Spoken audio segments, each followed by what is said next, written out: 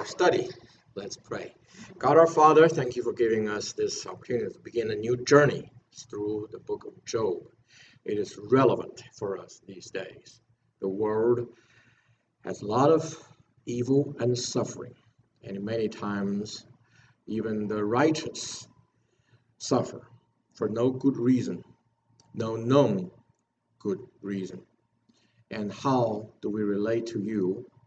How do we understand you when we are experiencing these things, or someone is? We pray that you guide us through studying this wonderful yet difficult book.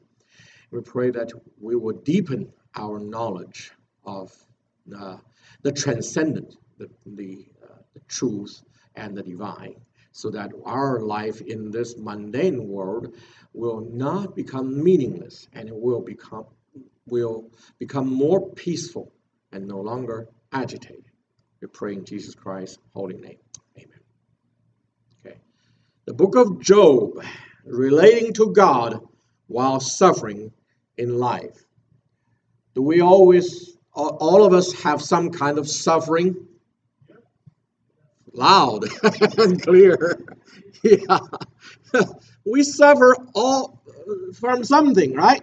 Either, let's say, lack of money, lack of health, okay, social injustice, right? And unknown reasons, okay? There are sufferings. We all experience it. But how do we relate to God in this situation? We all believe that God is both great and good. But how could he allow this kind of evil and suffering? And that is a very legitimate question. And then it deserves an answer. However, how did God answer it? Through the book of Job. You're going to find out it's a very interesting way. Okay. Now today is an introduction. Okay, so we're just talking about the book, the background, okay? We're not getting into the book yet. Next week we will. Okay, so Job, the name. Okay, our church had difficulty displaying the message on the electronic sign that we are preaching the book of Job. If we just said Job, people might come looking for a job. So we decided to put on preaching Job. But people are asking if we need a new pastor for the preaching job. So it didn't work out well either. I don't know. We just leave it as it is. Okay. If there are people who apply for the job, we say, well, associate pastor, maybe. Okay. Okay. So the book of Job is named after its main character, who is pronounced Job in English, Job in Hebrew. And in Hebrew, it has a silent letter, aleph, right before the U. So it's Job. So you have something, Job. Okay. So in Akkadian, which is the language of the Babylonians, once a universal language of the world, it was called Ayabum. Okay. So there's a Job. Okay. It has that. And an Egyptian source called the Excretion text of Sesostris III, who ruled between 1541 to 1503 BC. This is the newest result for the Egyptian chronology. As we know, Egyptian chronology has big variations. This is an understanding that I have accepted, okay, and it has good astronomical support, okay. So in this Egyptian source, it listed two officials in Moab. You see, Egypt was a great country. Its king is called the Great King. There are small kingdoms around. They actually asked the Egyptian pharaoh to appoint them, the officials, okay. So they have certain clout, okay, and Sesostris III, he appointed two officials in Moab. Their names are Ayabum, Job, and Zabulanu, which is basically Zebulun in the Bible, a namesake of a son of Jacob. Remember one of the 12 tribes? It's called Zebulun. Okay, so interesting, okay? A person named Job from Moab lived in the time of Sesostris III at that time. Okay. Could that be the real biblical Job? Okay, well, let's see. Now here's the geography. You can see the river Jordan, right? And you see the two lakes. One is the Lake of Galilee, and one is the Dead Sea. Okay, so west side of it is the kingdom of Israel, and then kingdom of Judah. That's the land of Canaan proper. And there was a certain place in the upper area, in the eastern side, it was added to the promised land for Israel, because that's the land of the, where are they? The Amorites. They attacked the Israelites when they tried to cross over, so Israel destroyed them and then owned their land. So that was an added land to Israel. It was not original part of the promise. And in that part, you can see the kingdom of Ammon, the kingdom of Moab, and the kingdom of Edom. And above them, the Arameans, Aram. Aram includes the Damascus, okay, today's Syria. Okay. So this whole land in the east, from Damascus all the way down to Petra, okay, from Aram to Edom, that's called the land of Uz. That's where, well, supposedly Job was from.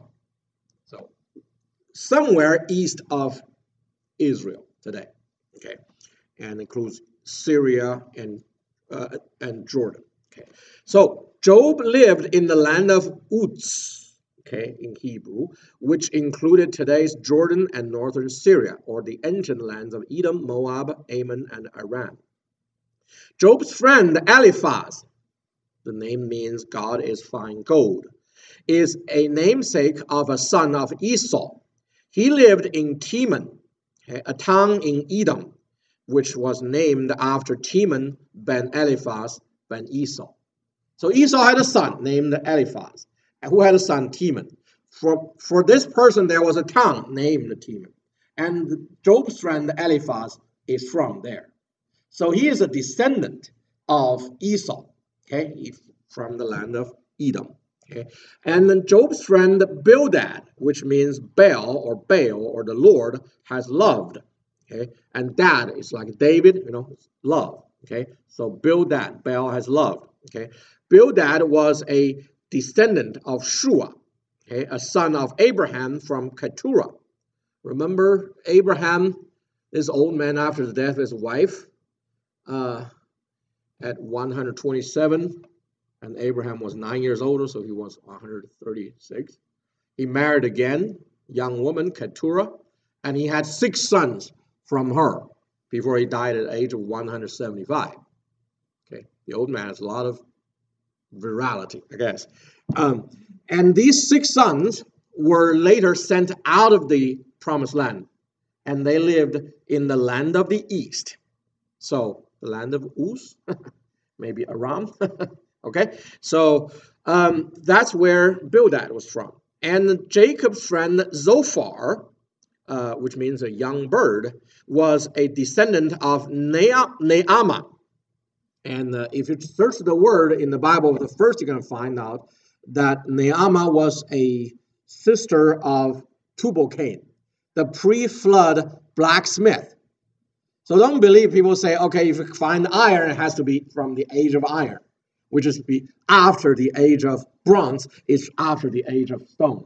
Okay, but that is it's very, it's a theory based on a lot of presumptions that these modes of production progress from one to the other. Actually, there may be overlaps. Actually, before the flood, there were blacksmiths. Okay, so anyway,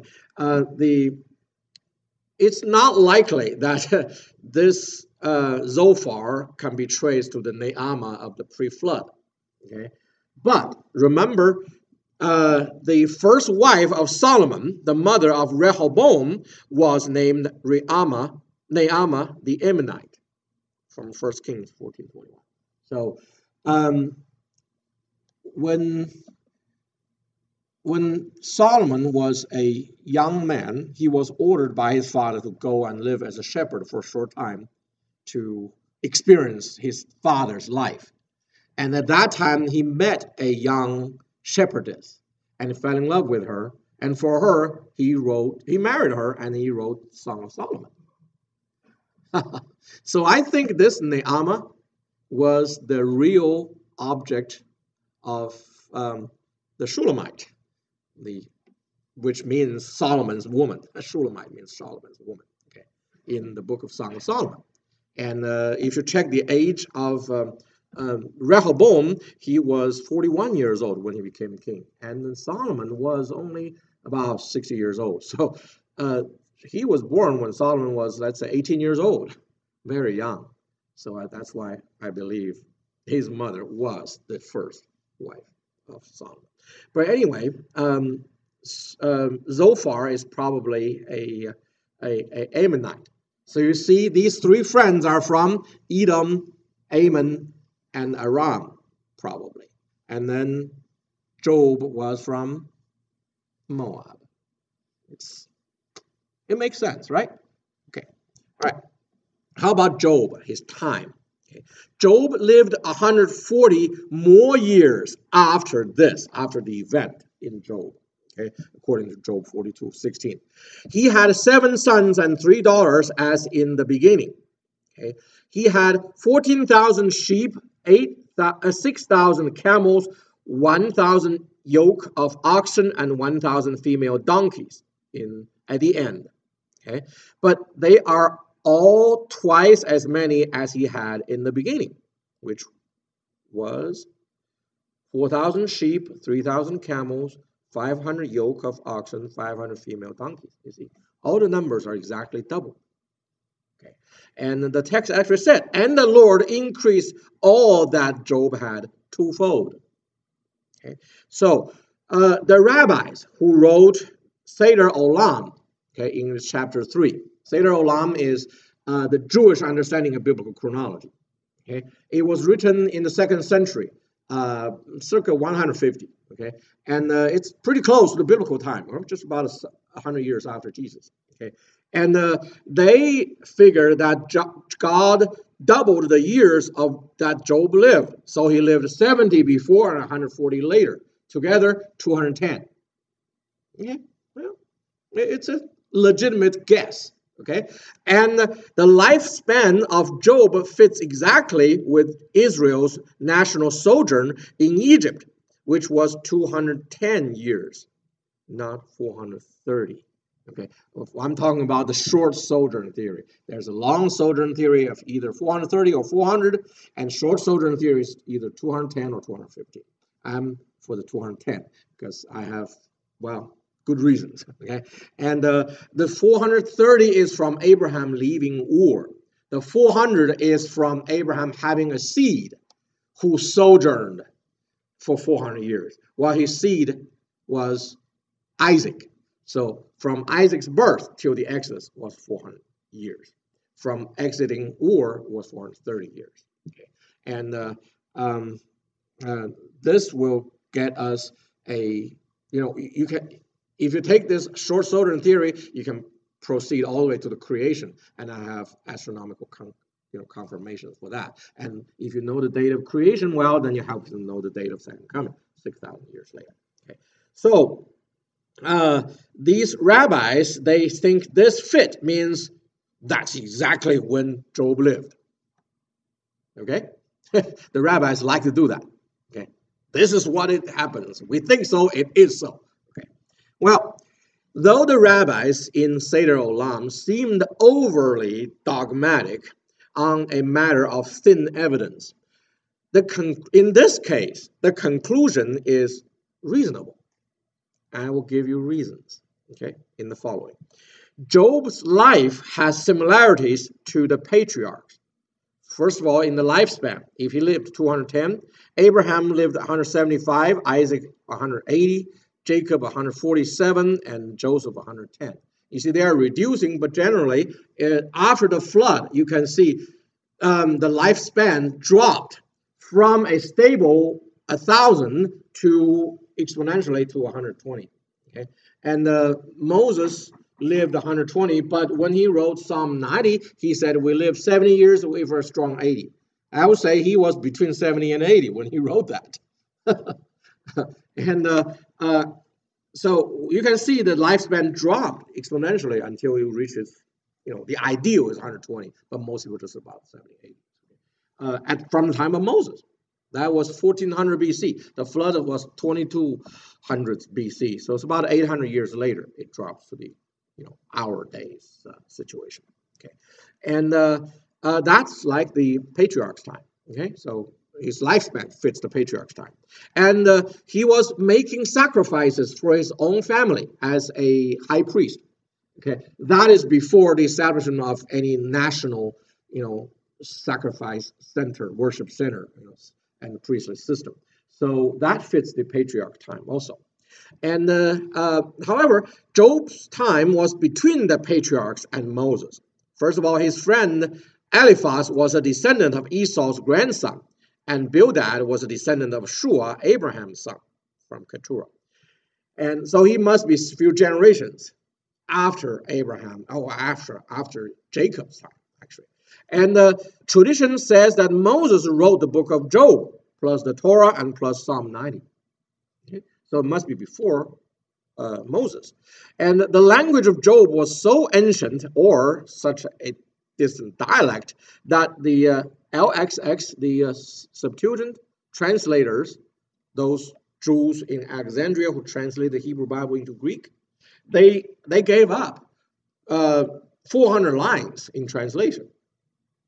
This poetry, they're in lines, right? Doublets. So they gave up about 400 lines because they don't understand. They just said, well, let's just skip it. It tells us that the book must be ancient, right? Yeah, and or distant. Okay. So here is a chart about the possible timeline related to Job, Israel, and the Bible. From the top, it's about the two chronological periods. One is called the early Israelite period, from Abraham leaving Ur to the Exodus. Another is from the Exodus to the division of the kingdom. So that's called the middle Israelite period. Okay. Abraham left Ur in 1876 BC. He stayed 5 years in Haran, then another 25 years from the age of 75 to 100, okay, in Canaan, before he had Isaac. Okay. Then Isaac was 60 when he had the twin. He had Jacob. And Jacob was 130 when he entered Egypt. So altogether, you can see that there are 220 years for patriarchal sojourn, mostly in Canaan, except that 5 years in Haran. Okay, and then you take that off the 400 and 430, then you get 210 years in Egypt. Okay. And Joseph was 39 years old when Israel entered Egypt. How do we know that? Well, he was sold into Egypt at the age of 17. He became the prime minister at the age of 30, right? And then afterwards, he predicted there would be 7 bad years and seven good years and 7 bad years, right? So after the 7 good years, he was 37. And then after 2 bad years, his brothers came in to beg for food twice. Then Israel came in, right? So he was 39 when Israel came into Egypt. So if you count back, how old was Jacob when he had Joseph? 130 minus 39? What do you get? You get 91. That's pretty old, right? And when did Jacob has Joseph as the 11th son? Well, that's in the second 7-year period of his service to Laban. You see, he served his uncle Laban for his 2 wives, okay? 7 years each. After the first 7 years, he was married. He thought it's for Rachel, but actually it was Leah. So when he opened up his eyes, next day, behold, it was Leah. Look at what is, the Chinese will say the rice was cooked. So he could not regret. So his uncle and father-in-law says, well, we only marry out the younger when the older one is out. Since she has weak eyes, nobody wants her, we'll give her to you. And then you have both, okay, a week later. So he had both. And from then on, he started to have children. These 2 wives and 2 maids, they start to drop children, So on the 7th year, he had 11 sons. Okay. So Joseph was born in the end of the second 7-year period. So you take away 14 years from 91, what do you get? You get 77. That's when Jacob stood at the well and met Rachel. He was not a young man. What do you see in the Sunday school pictures? A young man at the well, right? Meeting a young woman. Well, Rachel might be a young woman, but Jacob was not a young man. Okay, he was 77. Sometimes these Sunday school materials, Jesus had 3 magi's. We think it's 3 magi. Well, actually, the Bible never said 3 magi, right? It says 3 kinds of gifts. And which one on which side of Jesus, crucified? Which thief believed in Jesus? Most people will say the one on the right side. Well, the Bible never said that either. So sometimes these are just cultural things. You get it, okay? You better really look at the Bible. You know what the Bible says here. You don't know what it didn't say, okay? But these age you can derive from the Bible, so you know actually, and therefore don't say the wrong thing. Yeah. So Joseph lived totally 110 years. So after Israel entering Egypt, Joseph lived another 71 years. He died in 1585 BC. Okay. When he was alive, the Israelites were well treated in Egypt, right?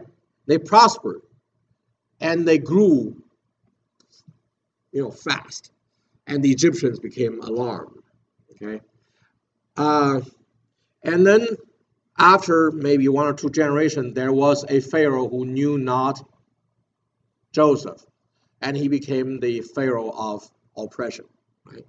And now we, by our knowledge of Egyptian chronology and the new chronology, and we can find who it is. It's Sesostris III, okay? And the beginning of the slavery, we can derive it from the age of Miriam. We know that Moses was 80 years old at the time of the Exodus, right? And his brother Aaron was 3 years older than him, according to the Bible. His sister Miriam was another 3 years older, okay, according to Jewish tradition. Okay? And Miriam, the name means bitter. Why do you name your daughter bitter? You wouldn't do, no father would like to do that unless they really feel that life is bitter, right? So it's legitimate to presume that Miriam was conceived in the year of the beginning of the slavery. Okay. And that would be 1533 BC. It happens to be 330 years before the end of the illegal king Abimelech. So if Israel became enslaved by Egyptians in 1533, they became enslaved by their own sins in 1143, 390 years later. Okay. By the way, 390 years is a measure of the rise of Israel. If you count the internal thing, it's from slavery to the first illegal king, 390 years. If you count it externally, it's from the conquest, 1400, to their great king, David. So 1400 to 1110, 390 years. Okay? So the rise of Israel is two measure of 390 years. And then the fall of Israel is also 390 years. If you count from Gideon to the time of the exile of Israel, the northern tribes, that's 390 years with a gap. David and Solomon's time were not counted because they didn't commit the religious sins. Okay? So it's interesting. All these numbers make sense. They match. Okay, so God gave them a time of rise, a time of fall, and they match. Okay, and God is God of beauty, symmetry. Okay, and anyway, you can say that Israel's experience in the slavery of Egypt has similarity to Job's experience in the events that happened to him. Job's suffering, was it because of his own sin? No. It's for no known good reason, right? And he was living righteously. He prospered. That's not his fault, right? It's not a sin for prospering. It's just being blessed. That's not a fault. But others who become jealous, well, then that's what happened to Israel. They prospered in Egypt. They multiplied in number. Is it their fault? No, it's not their fault. So they got into slavery in Egypt. Is it due to their sin? It's not. Later, when they were taken to Babylon, that's because of their sin. Okay? But when they got into slavery in Egypt, that's not due to their sin. It's the suffering of the righteous. Okay? And guess what? If Moses knew that he was a prince of Egypt, but he's also a Hebrew, would he be wondering, why would my people suffer? Is there any good reason? There seems to be none. Then what is God doing? You see? It was a legitimate question Moses would ask, just like what Job would ask. Thus, I believe God inspired the book of Job to prepare the Hebrews to face their suffering. Make sense? Similar experience, And time-wise, it also matches. Okay, since the rabbis believe that Job lived in the 210 years of Israel in Egypt, so the 70-year event happened about the time of the death of Joseph. Okay, about 53 years later, the slavery began, and another 47 years later, that was when Moses was in the wilderness himself, was experiencing suffering, not due to his own sin. Okay, so at the time there's an overlap. When Moses was when he was in Egypt, first 40 years of his life, he was a prince of Egypt, but he's also a Hebrew. He knew it. Okay, just look at down there at the composition of the Bible.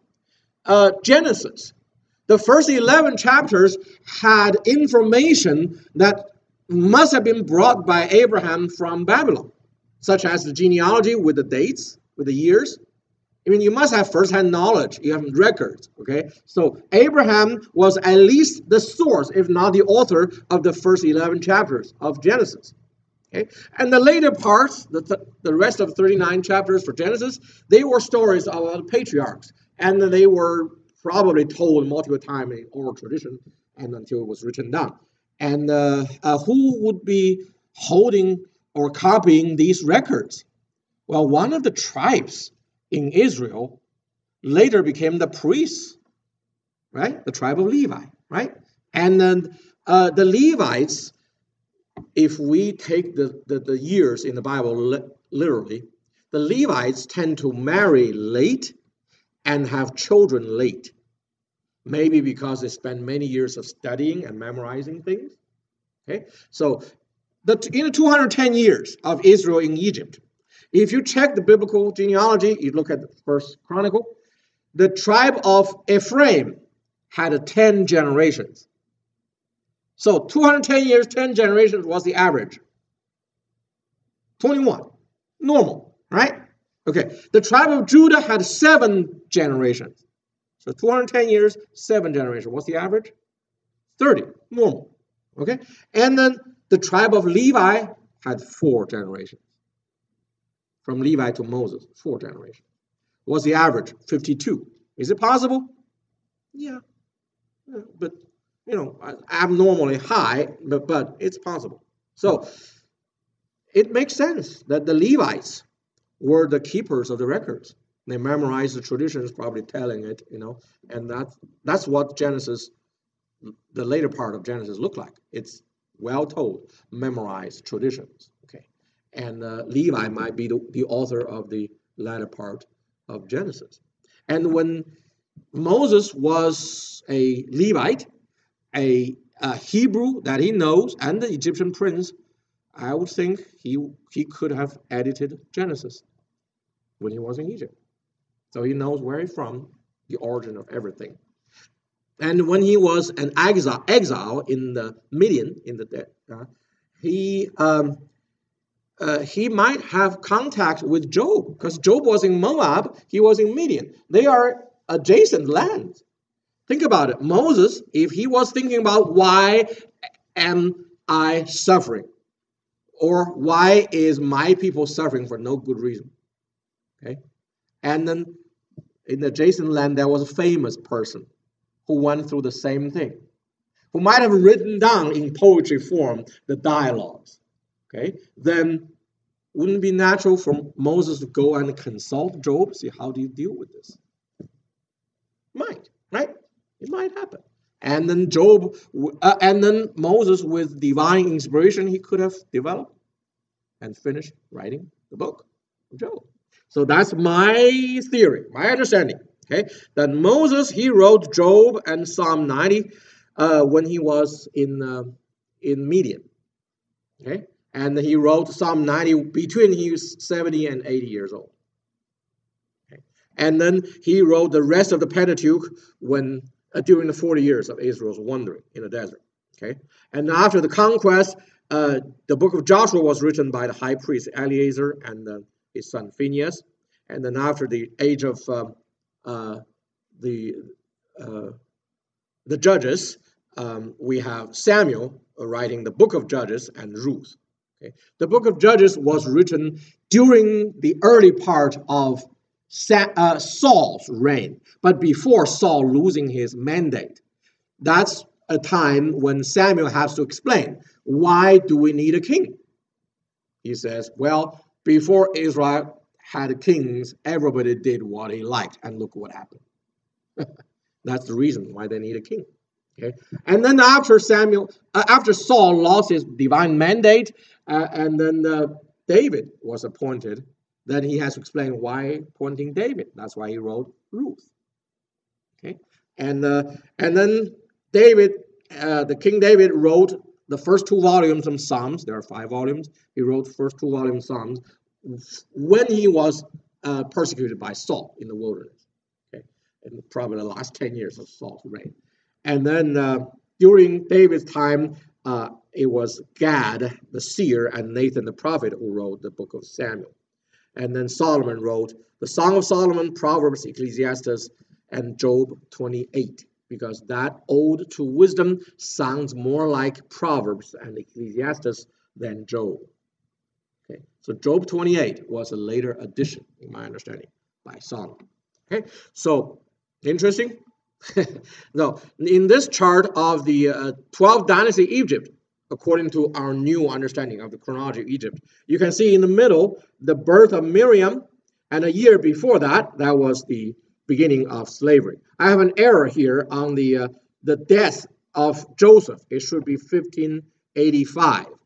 Okay, so 1585 for the death of Joseph. Correct that. I didn't have time to correct it before I print it out. Okay. He was 17 when he came in. You add 17 to 1678, and then you minus 110, you get 1585. Okay, so that's another matching. Now let's talk about Job and his time. Job being in 1658 to 1446, 210 years before the Exodus, agrees with the other evidences, overlaps with the reign of Sesostris III, 1541 to 1502, who was the Pharaoh of oppression, a Pharaoh who knew not Joseph. Okay? And Joseph was 1695 to 1585. Okay, so Job could be the Ayobam of Moab. And Job's friend Eliphaz of Edom, Bildad of Aram, and Zophar of Ammon are between Esau's grandchildren, that's 5 generations from Abraham, and Moses, which is 7 generations. Okay, and then it overlaps with Moses' life in Egypt, 40 years, and in Midian, 14 years. And the latter 40 years, they are in adjacent lands, so they could have contacts. And it is possible that when Moses was in Midian and Job was in Moab, they had interactions. Okay. Now talking about Job, the book. The author is anonymous, although tradition attributes it to Moses. It could have more than one author. Number one is for the poetic monologue and dialogues. That is chapters 3 to 27 and 29 to 31 for Job and his friends, 32 to 37 for Elihu, and 38 to 42 for God.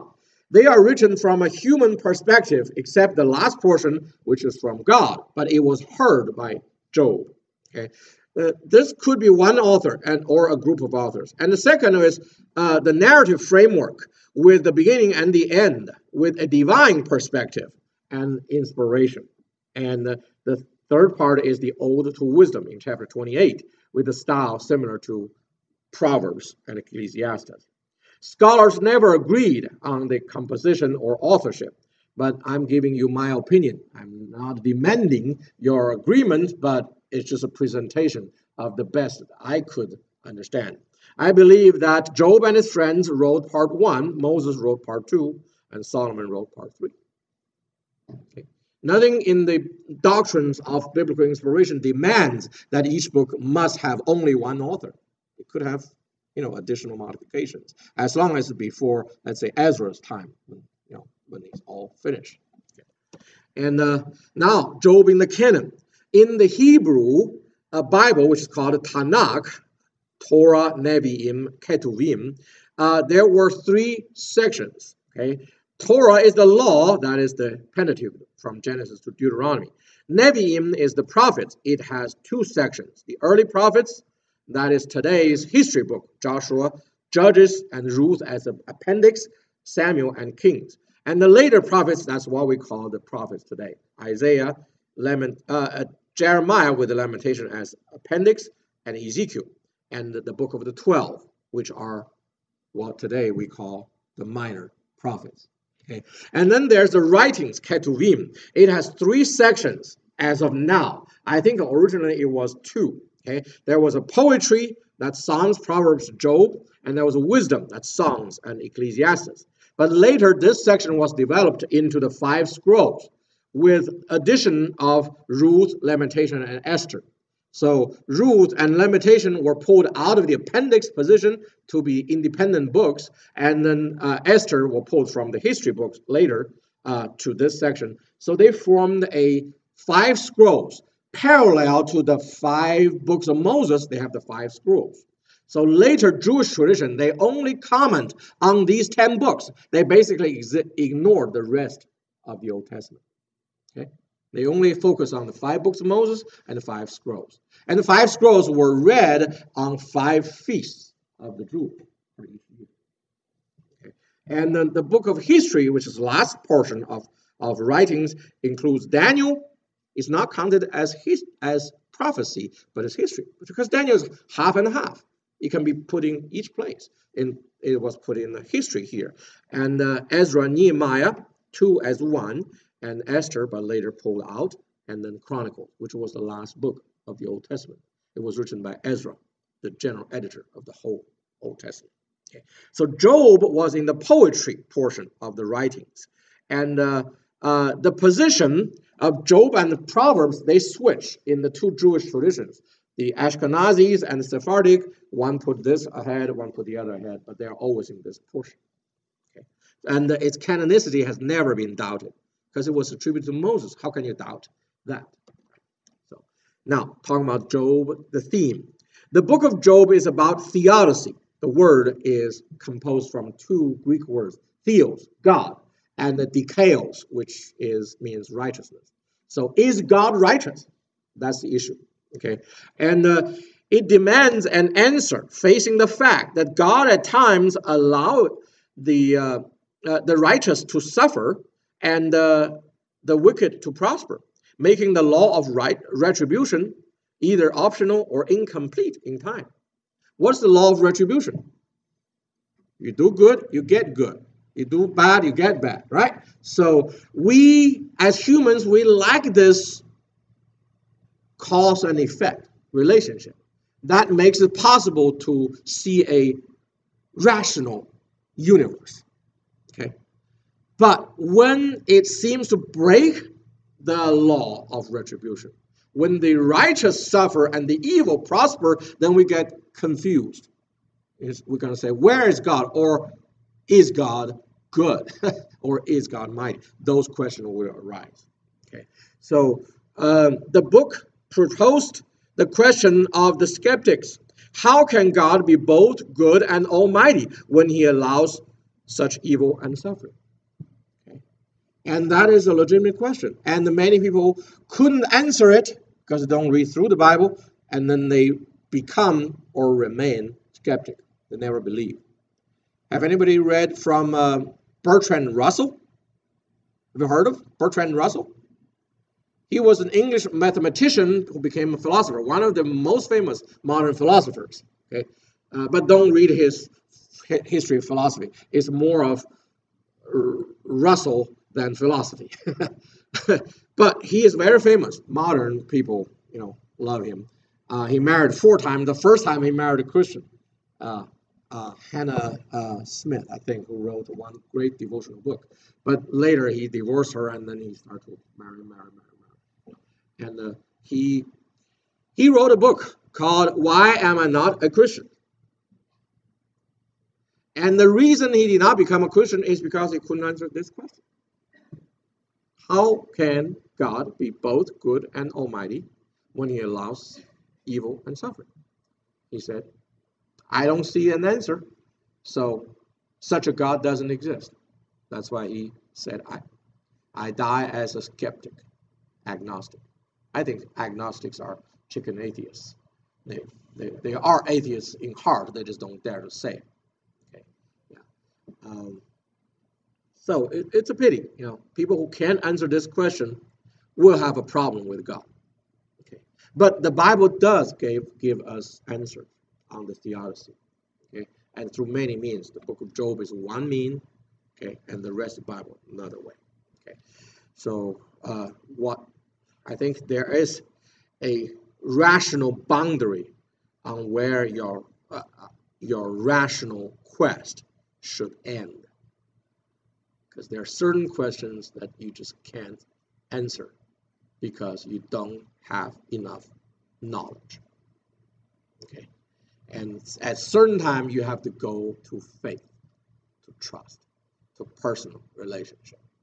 Okay? And so the book of Job questions the meaning of life by Job, the innocence of the suffering by his friends, and the inadequacy of man facing the sovereignty of God. That's by Elihu and God. Okay. So the big picture of the book. Job gives a picture of an invisible world in which God reigns supreme, but he allowed Satan to attack the righteous man just to prove a point that the righteous believe in God for who he is, not what he does to them. In other words, we love God because he is God, not because he gave us candies. The modern wealth and health gospel is just the opposite. We love God because he gave us candies. That is insufficient as a test for true faith and eternal life. Okay.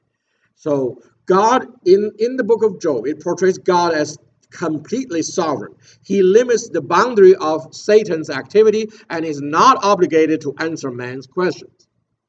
So Job had a question, and God allowed him to ask. But when God met Job, he didn't answer his question. He asked 70 questions in turn. Where were you when I laid the foundation of the heaven and the earth? Okay. Where were you when I tamed the behemoth? Whatever. Okay. So it is the duty of man to submit to sovereign God and trust him as totally good, even in the face of counter evidences. And God will ultimately prove that is good and just. I think this, again, goes to the purpose of creation. God created the universe in order to form some quantity, a new humanity called the bride of Christ, who loves Christ for who he is, not what he gives. Okay? And the prince, Christ, became a pauper in order to find his true love. If you know Jesus and he promised nothing except that if you are righteous, you will suffer together with him. There's no promise of wealth or health. You might have it, you might not have it. But in the face of such a promise, limited promise, he gives you love, he gives you redemption, he gives you hope. But there's no health and wealth guaranteed for this life. Do you still love him for his character, for his truth? If you do, you are his true love. You will be with him for eternity. If you don't, then you don't belong to him. Christ will one day say, I never knew you. Okay. This is the purpose of creation, is to expand the love and find the true love for Christ. Okay. And because of that, God has to allow sin, evil, suffering as the filter, okay, for his true people. Okay. So God will ultimately prove he's both good and just. But you will never have full proof in this life. You must have faith in the next life, in eternity, in the final judgment, for your question on theodicy to be answered. Okay. Now, there are some interpretive issues on this book. Okay. The book has 100 plus words that never appeared elsewhere in the Old Testament. Okay. It is so archaic, we were to mention, that the Septuagint translator abandoned 400 plus lines. 400 plus lines. Okay.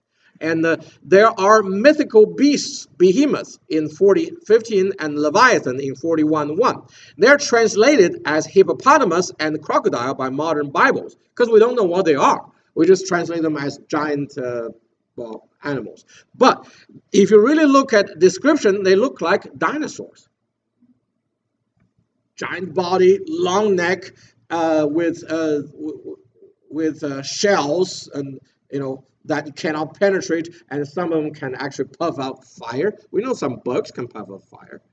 So they look like dinosaurs. Okay. Then you have the question. First of all, did dinosaurs live together with humans before the flood? We know the secularists don't believe so. They say dinosaurs died millions of years ago, humans only a few thousand years. And then the second question is, did dinosaurs survive the flood? And if they did, where are they now? Okay. So I'm going to tell you my understanding. I believe dinosaurs are nothing but old lizards. Okay. Lizards, like all of the crawlers, okay, what do you call the crawling animals? The reptiles, right? All the reptiles, they never stop growing until they die. Okay? So big snakes, they're just old snakes. Okay? So before the flood, since humans lived so long, so did the animals. Rational, right? If they have such a long lifespan, those who never stop growing will become giants. Okay? But they eat what they eat. They're not necessarily predatory. Again, so they could coexist with humans. And after the flood, did Noah put some dinosaur eggs on the ark? I think he could. And then the dinosaurs could live after the flood, but since the age dropped, they would become smaller. Okay? And today, some of the animals, like let's say Komodo dragon, whatever, they could have been dinosaurs before. But now they're just smaller. Okay? And some just died off. That's my understanding. So it can match with all the knowledge that we know. Okay. Anyway, and there was a unicorn in King James Bible 39:9, and some non-believers will say, hey, your Bible said there were unicorns. Laughable. Well, they don't know. The unicorns, if you look at the modern translation, is rhinoceros. They do have just one horn. Okay. Unicorns is just rhinoceros. Okay. It's not a mythical. And how about the literary features? The book has narrative essays in chapter 1 and 2, and the latter part of 42. It is poetic in the middle, okay, with the monologues and the dialogues and an ode to wisdom. Okay. However, the connections between the poems are narrative. So we might say that the book as a whole is an essay with inserted poems. Okay. And about the structure, here is one way to look at it. If you the whole book, it's divided into three parts: an introduction and a conclusion with the speeches in the middle. And the speeches are divided into three parts, and two interviews of God with Satan and two interviews of God with Job. They are symmetric. In the middle, they're dialogues of Job with friends. And that is divided into two parts. Okay, one is 4 rounds of speeches with Job, and the other is 4 speeches by Elihu. However, if you look at the 4 rounds, the Song of Wisdom is kind of out of place. If you take that out, it's a symmetric 3 rounds. Okay, Job's opening statement, Job's concluding statement, and the debates with the friends, and that's 3 rounds. You see, that will be more symmetric. So I can see that the Psalm 28 was inserted, making the first half 4 parts, and therefore the latter parts of Elihu's speech become 4 parts, because the middle 2 parts could be united together as 1 part. All you need to do is to put in one phrase, and Elihu said, to make it 2 parts. Yeah. So, about the structure of Job, it seems that Job 28 is out of place, a later insertion that made Job's talk into 4 sections. Originally, it was 3. It seems that Elihu's speeches can be structured as 3 rather than 4. So in Job's 3rd round the debate with the friends, an extra problem. Okay, the 3rd friend, Zophar, had nothing to say. It is either due to missing or misplaced texts, which some scholars believe, or simply that he just ran out of things to say. I think the latter option is the easiest. You just have nothing to say. And then the book has the shape of a symmetric hourglass. If you look at the last chart I gave you, which is the vertical one, it has a shape of an hourglass. Okay, and the center is the 3rd part, is the ode to wisdom. So this, at the end, if you take the book as a whole, as it is now, okay, the center point is the ode to wisdom. Before that, the first part is a narrative backdrop, and at the end is a narrative conclusion. And around that, there are 3 rounds of dialogue between Job and his friends, demonstrating the best human wisdom on the issue of suffering and the dialogue. And the symmetric to that are 3 rounds of monologues by Job, Elihu, and God, showcasing a path to divine wisdom. Okay, so, can you understand suffering and sin? Well, you can't unless you have divine knowledge. Okay. So that is our introduction to the book. Interesting? Yeah. Hopefully we'll have a good journey as we study through it. God our Father, thank you for giving us an opportunity to study this relevant book, Job, on the issue of suffering. The world is suffering, and we are suffering, and a lot of people are suffering more than they deserve. And why so? And can we still trust in your righteousness, your goodness? We believe we can. But we have questions, and we want answers, but we don't deserve the answers from you. We pray that you give us understanding through the study of the Bible, and let us learn to be humble and to be trusting, and to transcend the insufficient evidence, and to rise up to a relationship of love and trust to you simply for who you are, for what Christ did. Pray in Jesus' name. Amen.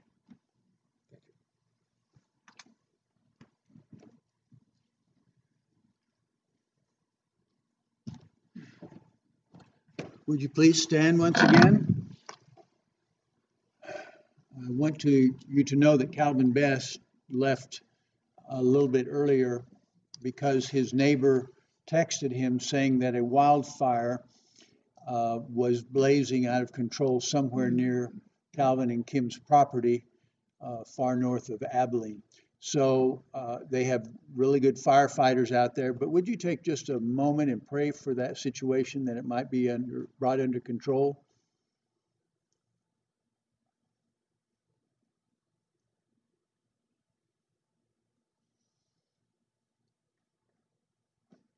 Okay, thank you. Let's continue singing and finish our singing for the day with the last verse of Onward, Christian Soldiers.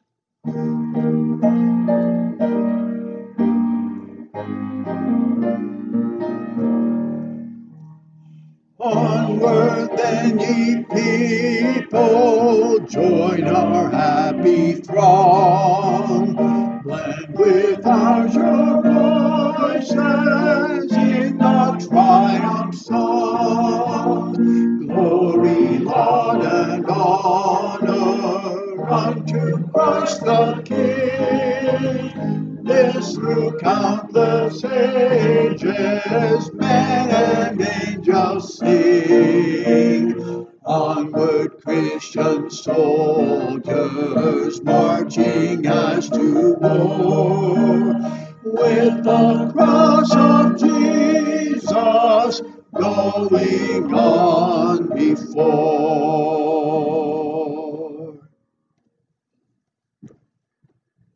Receive the blessing of the Lord. May the love of God, the grace of Christ, and the fellowship of the Holy Spirit be with us.